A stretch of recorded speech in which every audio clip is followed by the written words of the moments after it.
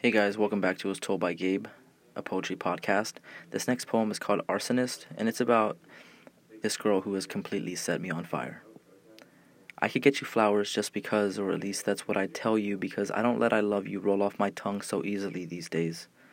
I could leave the reason up to your imagination and fail to mention you are a field of blue bonnets and a breath of fresh air when I'm feeling suffocated amidst the congestion of the city. It's quite a view the way your face illuminates the way it does when you smile, giving me all the sunlight I need in a day. Do you see the admiration in my eyes when you watch me watching you? Can you sense I'm jealous of your jean skirt because I want to be pressed against your thighs too?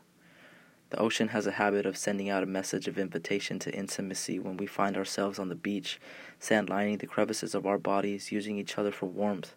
I built a fire under the LA sky, but it was nothing compared to the inferno you ignite within me, incinerating walls of vulnerability faster than a cigarette tossed out a car window on a windy day in California ever could.